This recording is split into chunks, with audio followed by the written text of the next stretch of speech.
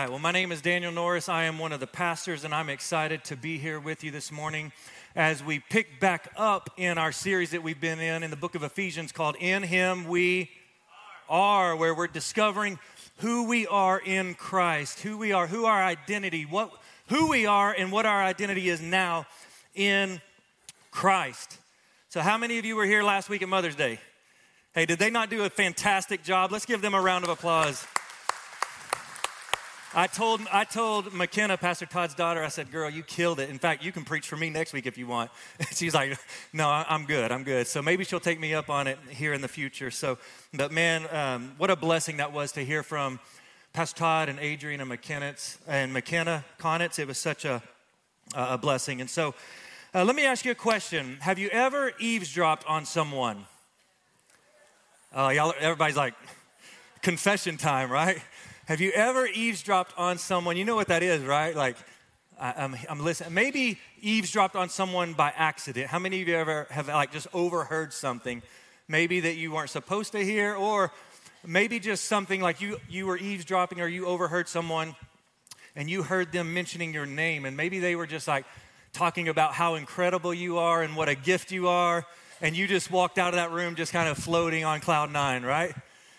So the reason I say that is I can remember a time when I was a little boy. I would be at my grandfather's house, and I would hear him. It'd just be me and him, and I could hear him in the back room talking. And so I would say, sir? And he'd say, oh, nothing. And I go, okay. I'd go back to the kitchen or the living room, and I'd hear it again, and I'd say, sir? And he'd say, I'm not talking to you. And I'd be like, well, who is he talking to? And so then I would do this, and I would eavesdrop a little bit, and I would put my ear up to the door, and here's what I would hear. I would hear my grandfather praying, and I would listen. And when you hear him praying and asking the creator of the universe to do something in your life, man, it's sacred. It's significant. My grandfather passed away when I was a senior in high school.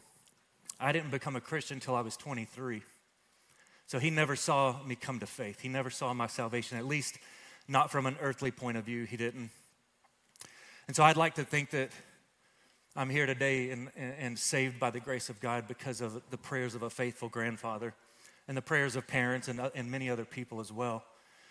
So there's something powerful and something sacred about eavesdropping and listening in when someone's interceding and praying on your behalf. And so that's what I want us to do this morning to jump back into this series. I want us to eavesdrop and lean in, if you will, and listen to a prayer, but not just any prayer. I want us to listen to a prayer that Jesus himself prays to God the Father in John 17. The cross is pending, like the cross is coming. Jesus knows it's coming. He knows that it was for this purpose that he came. And before he goes, he begins to pray. And he prays to the Father the most powerful prayer that has probably ever been prayed.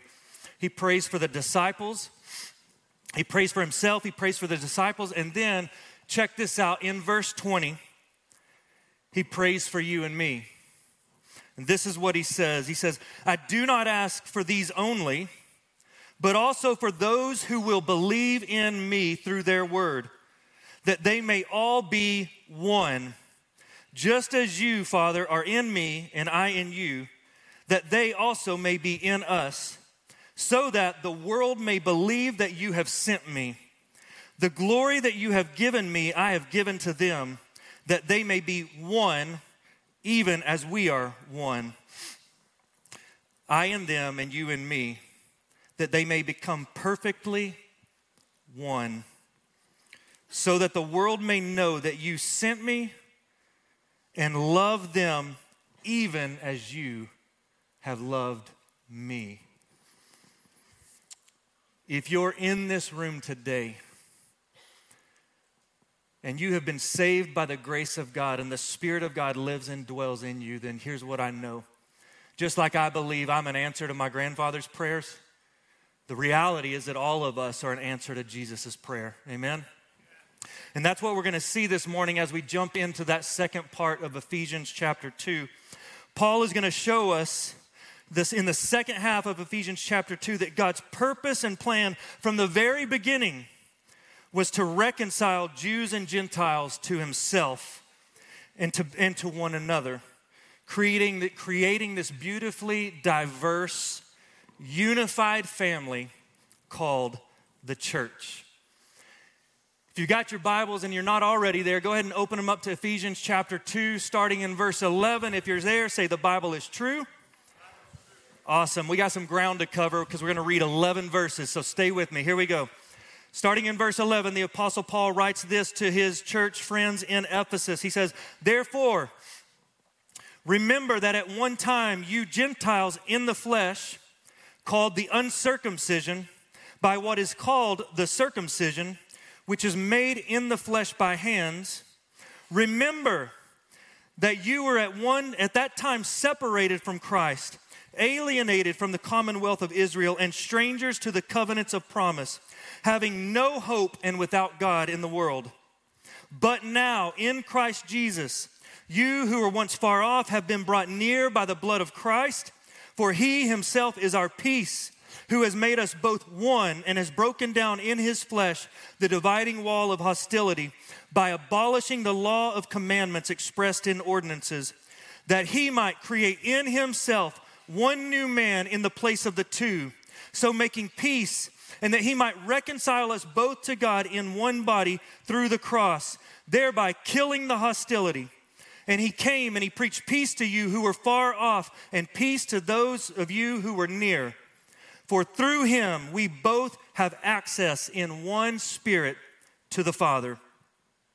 So then, you are no longer strangers and aliens, but you are fellow citizens with the saints and members of the household of God, built on the foundation of the apostles and the prophets, Christ Jesus himself being the cornerstone, in whom the whole structure being joined together grows into a holy temple in the Lord. In him you also are being built together into a dwelling place for God by the Spirit." Would you pray with me? Father, this is your word. Holy Spirit, apart from you, we cannot understand it. We need your help. We need you to help us understand it. We need you to help us see it, and we need you to help us obey it. God, would you have your way in this place? Would you remove the scales from our eyes? Would you remove the calluses and hardened hearts from our chest? Would you help us to fall more in love with you today because of who you are and what you've done? And all of God's people said, amen. That's a lot of verses, is it not? About lost my place 3 times in the 8 o'clock hour. My eyes weren't focusing correctly, and I was going, man, am I done yet? Let's jump into it. The first thing that Paul wants us to do is to remember. If you're taking notes, you can write this down. Right out of the gate, in verse 11, Paul says, therefore. Now, anytime, if you've been around church for very long, you've heard me or Pastor Todd or any of our other pastors, anytime you're reading scripture and you see the word therefore, you've got to ask the question, what? Say it loud.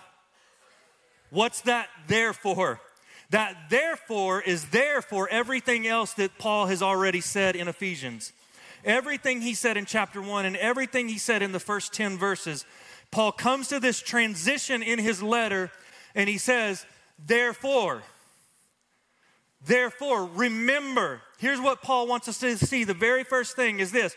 Remember that we were out, but now we're in. We were out, but now we're in. Listen to what he says. He says, remember that at one time you Gentiles in the flesh, by the way, unless you are Jewish in this room, guess what? You're a Gentile. So just go ahead and receive this. He's talking to you. There were, in the first century, there were Jews, and then there were everybody else, the Gentiles, the barbarians, the heathens, the pagans. There you go, right? Make you feel right at home? And Paul says, therefore, remember that at one time you Gentiles were separated from Christ, right? He says, listen, you Gentiles were called the uncircumcision by what is called the circumcision, which is made in the flesh by hands. You see, Jews would refer to Gentiles as the uncircumcised ones. How's that for a nickname? Not one you want to have, right? The Jews would call all of the Gentiles, all of the heathens, all the pagans, the uncircumcised, and we are the circumcised. It was a physical symbol that we belong to the covenant promise of God. In other words, for the Gentiles, it was a derogatory, belittling word that was basically saying this: you're on the outside, we're on the inside. We're elevating ourselves, we're better than you are. How you like that? That's what Paul says. He says, hey, remember, before Christ, this is who you were. This is where you were. You were called the uncircumcision by the circumcision. He goes on to say this. He says, remember. He says it again. Do you think Paul wants us to remember something? If anytime that you see a word repeated, guess what? It's kind of like you parents. If you say something twice, do you mean it? Are you serious? Like I tell my boys, I better not say it again, right? This is Paul saying, remember. He says, remember that you were at that time separated from Christ, alienated from the commonwealth of Israel, and strangers to the covenants of the promise, having no hope and without God. Now, why in the world would Paul want us to remember that? I think Paul knows something. I think Paul knows that his friends in Ephesus and his friends sitting in this room today, and all mankind for that fact, that we all struggle with what I call short-term memory loss. Can I get an amen in the room? Like how many of you have a hard time remembering what you had for lunch yesterday, right? I'm grateful that God has given me a wife that will write lots of little reminders and to-do lists and stick them on, everywhere, all over the house so that I remember. This is Paul saying, remember. Paul doesn't want the church in Ephesus or us to ever forget where we were when the grace of God found us. Where we were when the mercy and grace of God rescued us from our sins. That's why Paul says, therefore, remember that before Christ, he says, you were separated, alienated, you were strangers, you had no hope, and you were without God. There's something powerful about remembering that. Paul's saying, don't forget your salvation. Don't forget what Ephesians 2:8 says, for it is by the grace of God through faith that you've been saved, and this is not of yourselves, so that no one can boast. Here's what Paul's saying. He's saying, listen, you didn't have anything to do with saving yourself. Don't ever forget, don't ever start walking down the road and let that become a distant memory where you think that you actually had to do something to do with your salvation.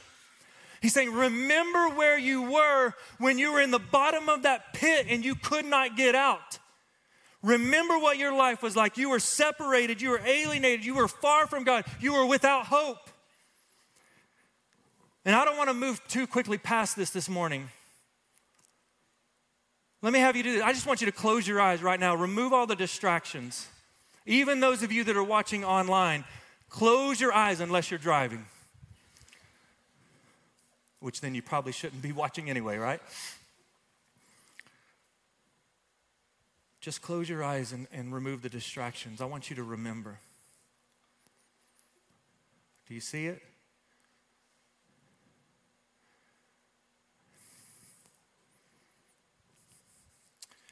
Do you remember how broken and how lost, how far from God you felt? Do you remember how hopeless you felt?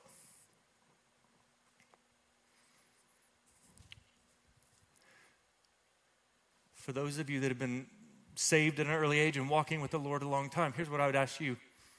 Where would your life be today if it were not for the grace of God?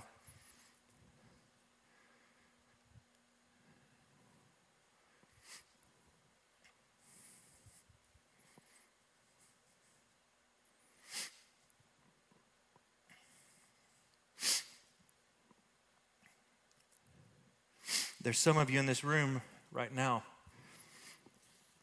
you can't remember because that's not your past, that's your present reality. You're here today and you feel far from God. You feel alienated. You feel like a stranger. You feel like there's no hope.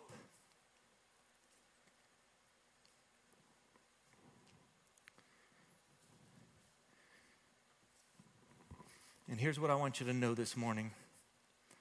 There's hope. You don't have to remain separated. You don't have to remain far from God. No matter who you are or what you've done, there's no one that the grace of God can't reach and rescue. Amen? I want you to know there's hope. And there's hope because of the next two words that Paul says. If you're following along, here's what he says in verse 13. He says, but now, everybody say, but now. But now, in Christ Jesus, listen to this. This is why there's hope. Because you who were once far off have been brought near by the blood of Christ. Is that not good news? That you were dead in your sins. You were as far as you could possibly get. And Jesus made the first move. He came all the way to earth to reach and to rescue you. That's what Paul wants you to know this morning, is that there's no one beyond the reach of Christ. There's no one that his mercy and grace can't save. He says, but now you who were far have been brought near by the blood of Christ. Paul's reminding the believers in Ephesus and us here today that in the past, listen, you were out, you were far off, but now because of Christ and what he did on the cross, your condition and your status has been completely reversed forever. You were far off, he says, but now you've been brought near. You had no hope, but now you have peace. You were excluded, but now guess what? You're included. We were out, but now we're in. How many of you are thankful for that today? That when you couldn't break in, when you couldn't get through, Jesus did the breaking through for you. He came to you and he brought you in by his own blood. Second thing Paul wants us to see in these verses is this.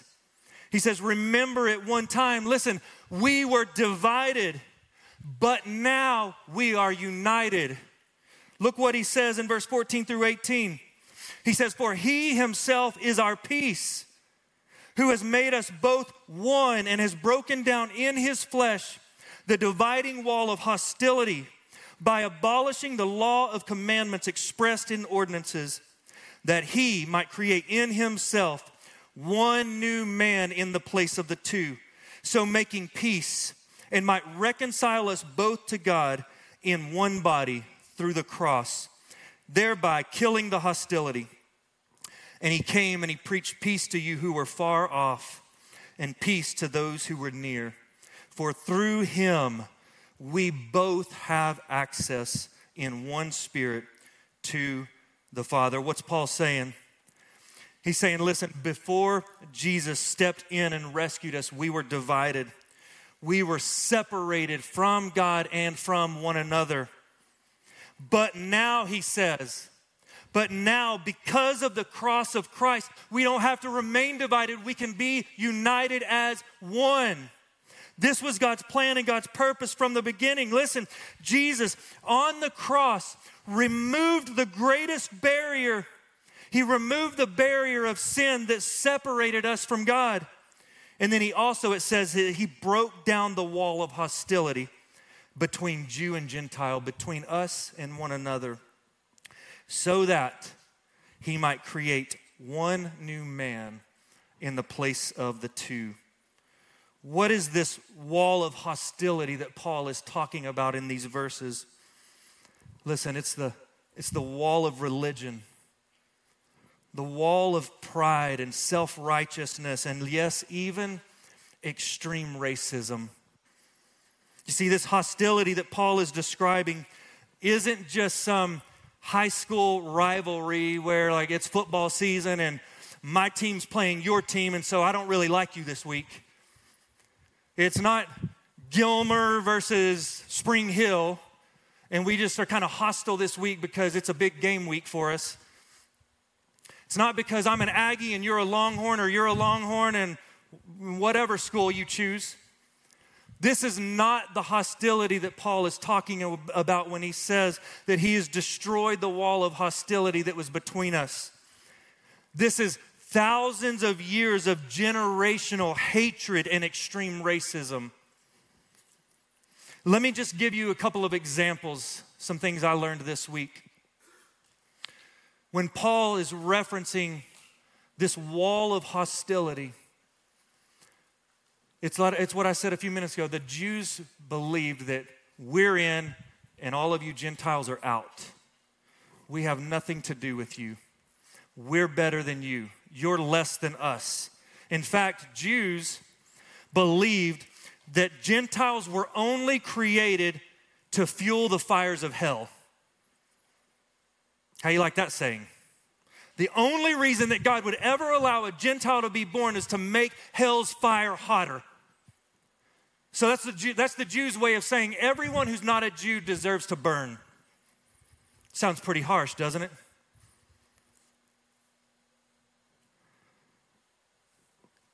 It was against Jewish law for anyone to render aid to a Gentile pregnant woman in distress if she's in labor. So if I'm walking down the road in first century Jewish culture and I'm a Jew, and there's a Gentile woman in labor, in distress, I am forbidden to render aid to her and help her, because all I'm doing is helping another Gentile come into the world.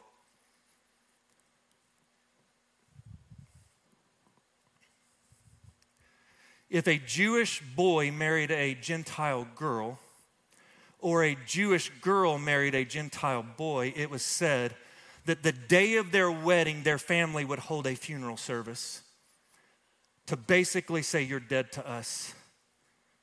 You've betrayed us.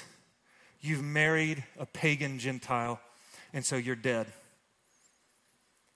We'll never speak again. Not to mention that there was a literal wall around the Jewish temple to keep Gentiles out.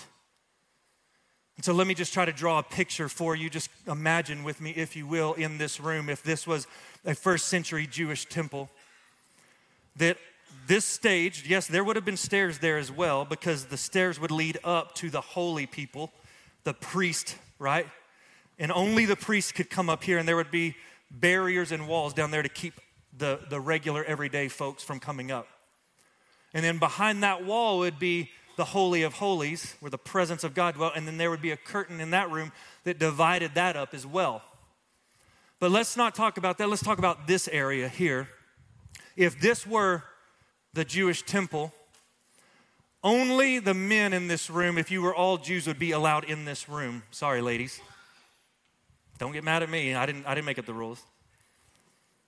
So only Jewish men would be allowed in this room to worship. And all of the women, Jewish women, would stay out in the lobby, and there would be a barrier there to keep the women and the men separated. Now, on the outside of the building, there would be another dividing, an actual 4.5-foot dividing wall all the way around the temple. And on that wall would be signs that read this: no foreigner may enter within the barrier and enclosure around the temple. Anyone who is caught doing so will have himself to blame for his ensuing death. Welcome to church. Sounds like an inviting place, does it not? But these were the walls and the barriers of hostility that had been built up for thousands of years. So here's what those walls were saying to the non-Jews, to the Gentiles. You can't come close. You can't come to the presence of God. You can't worship here. This is where God dwells, and this is where his presence is, but you're not allowed. You have to stay far away.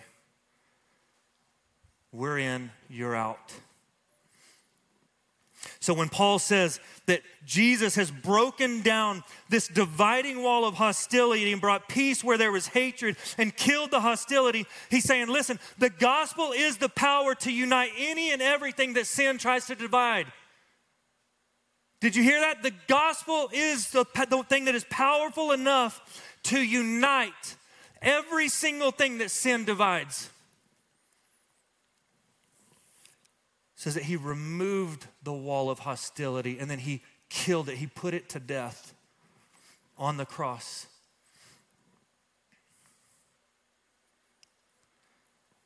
Now let's not be fooled. This isn't just a first century Jewish problem.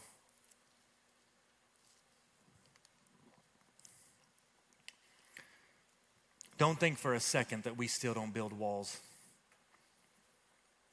Don't think for a second, even in good old East Texas here at New Beginnings, that there's not walls of hostility and animosity. Sure, our walls may look a little different.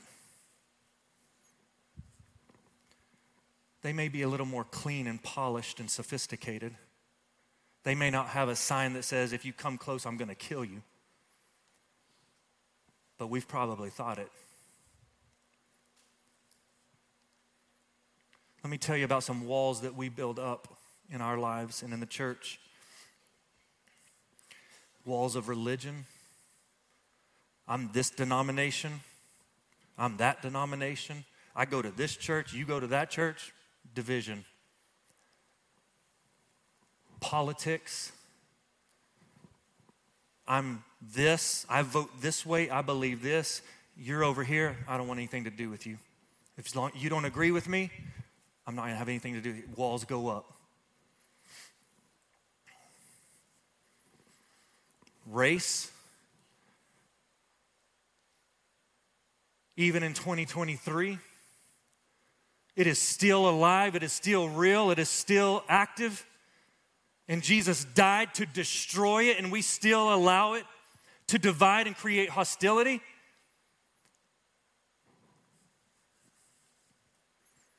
Wealth, socioeconomic status. I make this much. I only run with these people. I have nothing to do with these people. They're not in my circle. They're not in. They're out.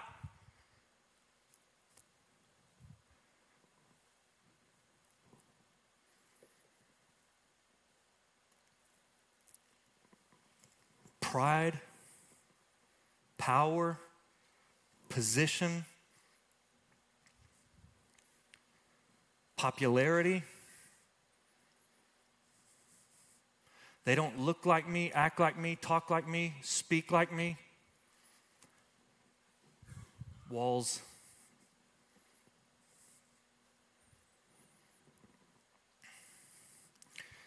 I know some of you are sitting here going, man, he's being harsh, right? He's stepping on some toes today. All right, you heard it. I'm going to. Man, I have been in churches. This is my third church to serve in the last almost 20 years. And at every church I've been at, whether it was Central Florida or West Texas or East Texas, as incredible as every place was, there were still walls of hostility. There was still disunity. There was still anger and jealousy and hatred. There were still people that would get so bent out of shape that they would leave the church because of something as silly as the color of paint on the walls. Or something that someone changed the carpet and I don't like that carpet, or that glue smells too strong. I'm leaving this place. And they would try to rally the troops around them and get everybody to go with them. Let me tell you something, church. Jesus Christ on the cross died to destroy the barriers and the disunity and the walls that divide us.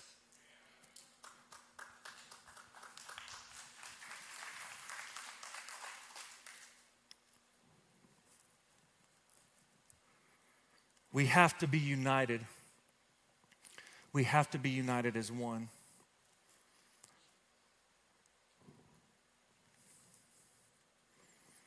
all of those things I just mentioned, all of those things create dividing walls of hostility. Walls that Jesus died to destroy. It says that he did this, listen, he did this in order that he might create in himself one new man in the place of the two, so making peace and might reconcile us both to God in one body through the cross, thereby killing the hostility. This was his purpose and his plan all along, that from the very beginning, his purpose was to create one new humanity, the church, out of the two, and to reconcile us both to God through the cross. You see, when Paul writes these words, Paul knew a thing or two about hostility and hatred and anger and division. He was a Jew of Jews. He was devout. He probably looked down his nose all of his life at Gentiles this way. And then when he heard that there was this new thing coming along, Christianity, he was willing to do everything in his power to destroy it as well. But God had another plan. By the grace of God, Paul was saved and changed and transformed, and the walls of division and hostility came down in his life. You see, Jesus came and died for his church, to build his church, to build a unified dwelling place for God. In fact, the very word church in the Greek is not church, what you and I use. It is the word ecclesia. And let me tell you something. Here's what ecclesia is not. Ecclesia is not a building. Ecclesia is not a location. Ecclesia is not a denomination or a form of worship. Here's what ecclesia is. Ecclesia, it means this. It means a people called out together. It is a movement of people who were dead in their sins, dead in their trespasses, separated from God without hope. But God, who is rich in mercy because of his great love for us, saved us while we were sinners. That by grace, through faith, he has saved us. This is nothing that we did. It is all what he did. And so that he could form one new man, the church, also known as his bride. He was willing to leave heaven and come to earth and die for it, to create it.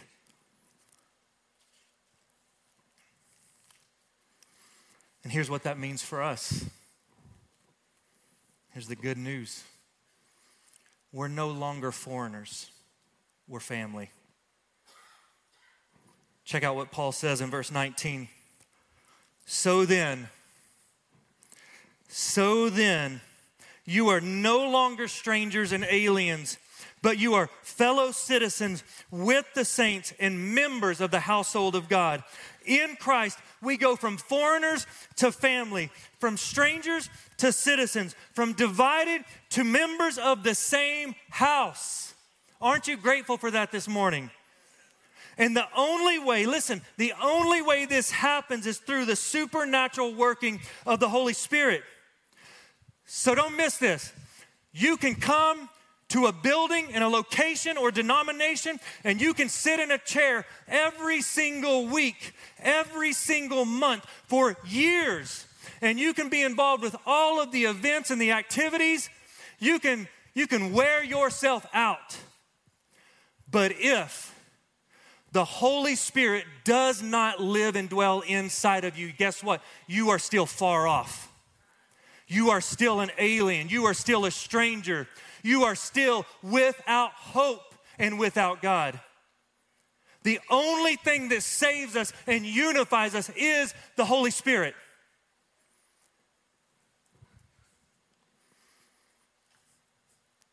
So let me ask you this morning. Where are you? Do you feel far from God?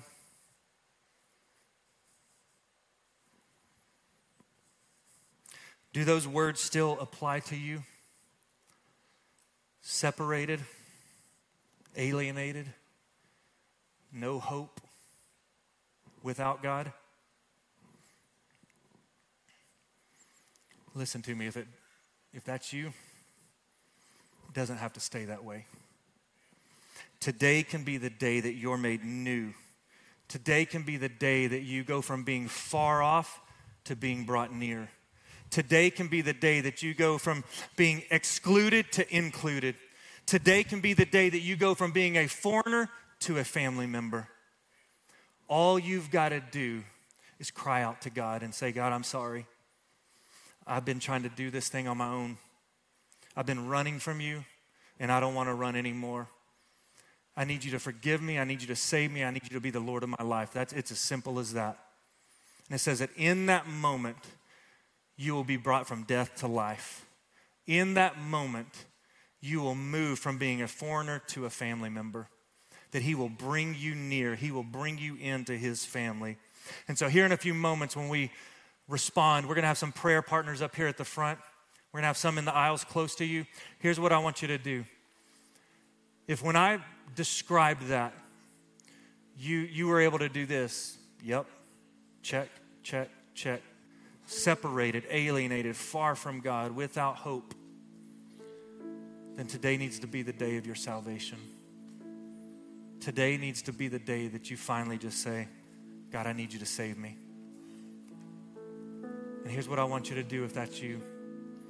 When we all stand and we sing and we respond and people are coming down here to pray, I just want you to find somebody close to you and say, hey, today is the day I became a family member. I surrendered. I gave my life to Christ today. We want to celebrate with you. We want to welcome you into the family of God. For the rest of us, let me ask you this question because I think we have some work to do as well. Where are the dividing walls in your life? Man, I had to wrestle with this all week. I had to do some digging and some searching. I had to get real raw and honest before God and say, God, I am a great sinner, but you're a great Savior. And I'm so sorry for the walls that I put up. I'm so sorry for the things that I think about people sometimes. I'm so sorry for the walls that I try to build in my own little world with all of my pride and my ego. I'm so sorry for the times that I think that I'm better than someone else. So let me ask you this. Are you silently judgmental towards those that with less than you? Is racism an issue in the hidden places of your heart? Are you dismissive and insulting towards someone with different political views?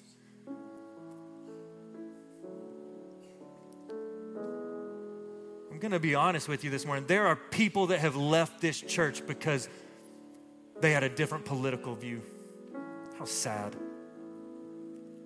that they want to create disunity and division and walk away from the family of God and what God's doing because someone doesn't agree with their political stance or political view.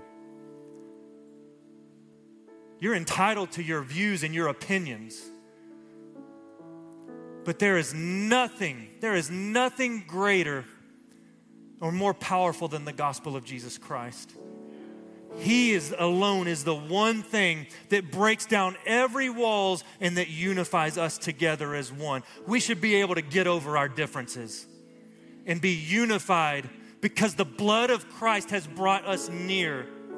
It cost him everything to save you from your sin. How dare we let little petty things get in the way of that?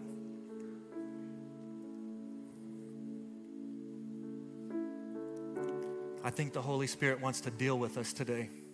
He's dealt with me all week. And I'm sure he'll deal with me some more in a minute.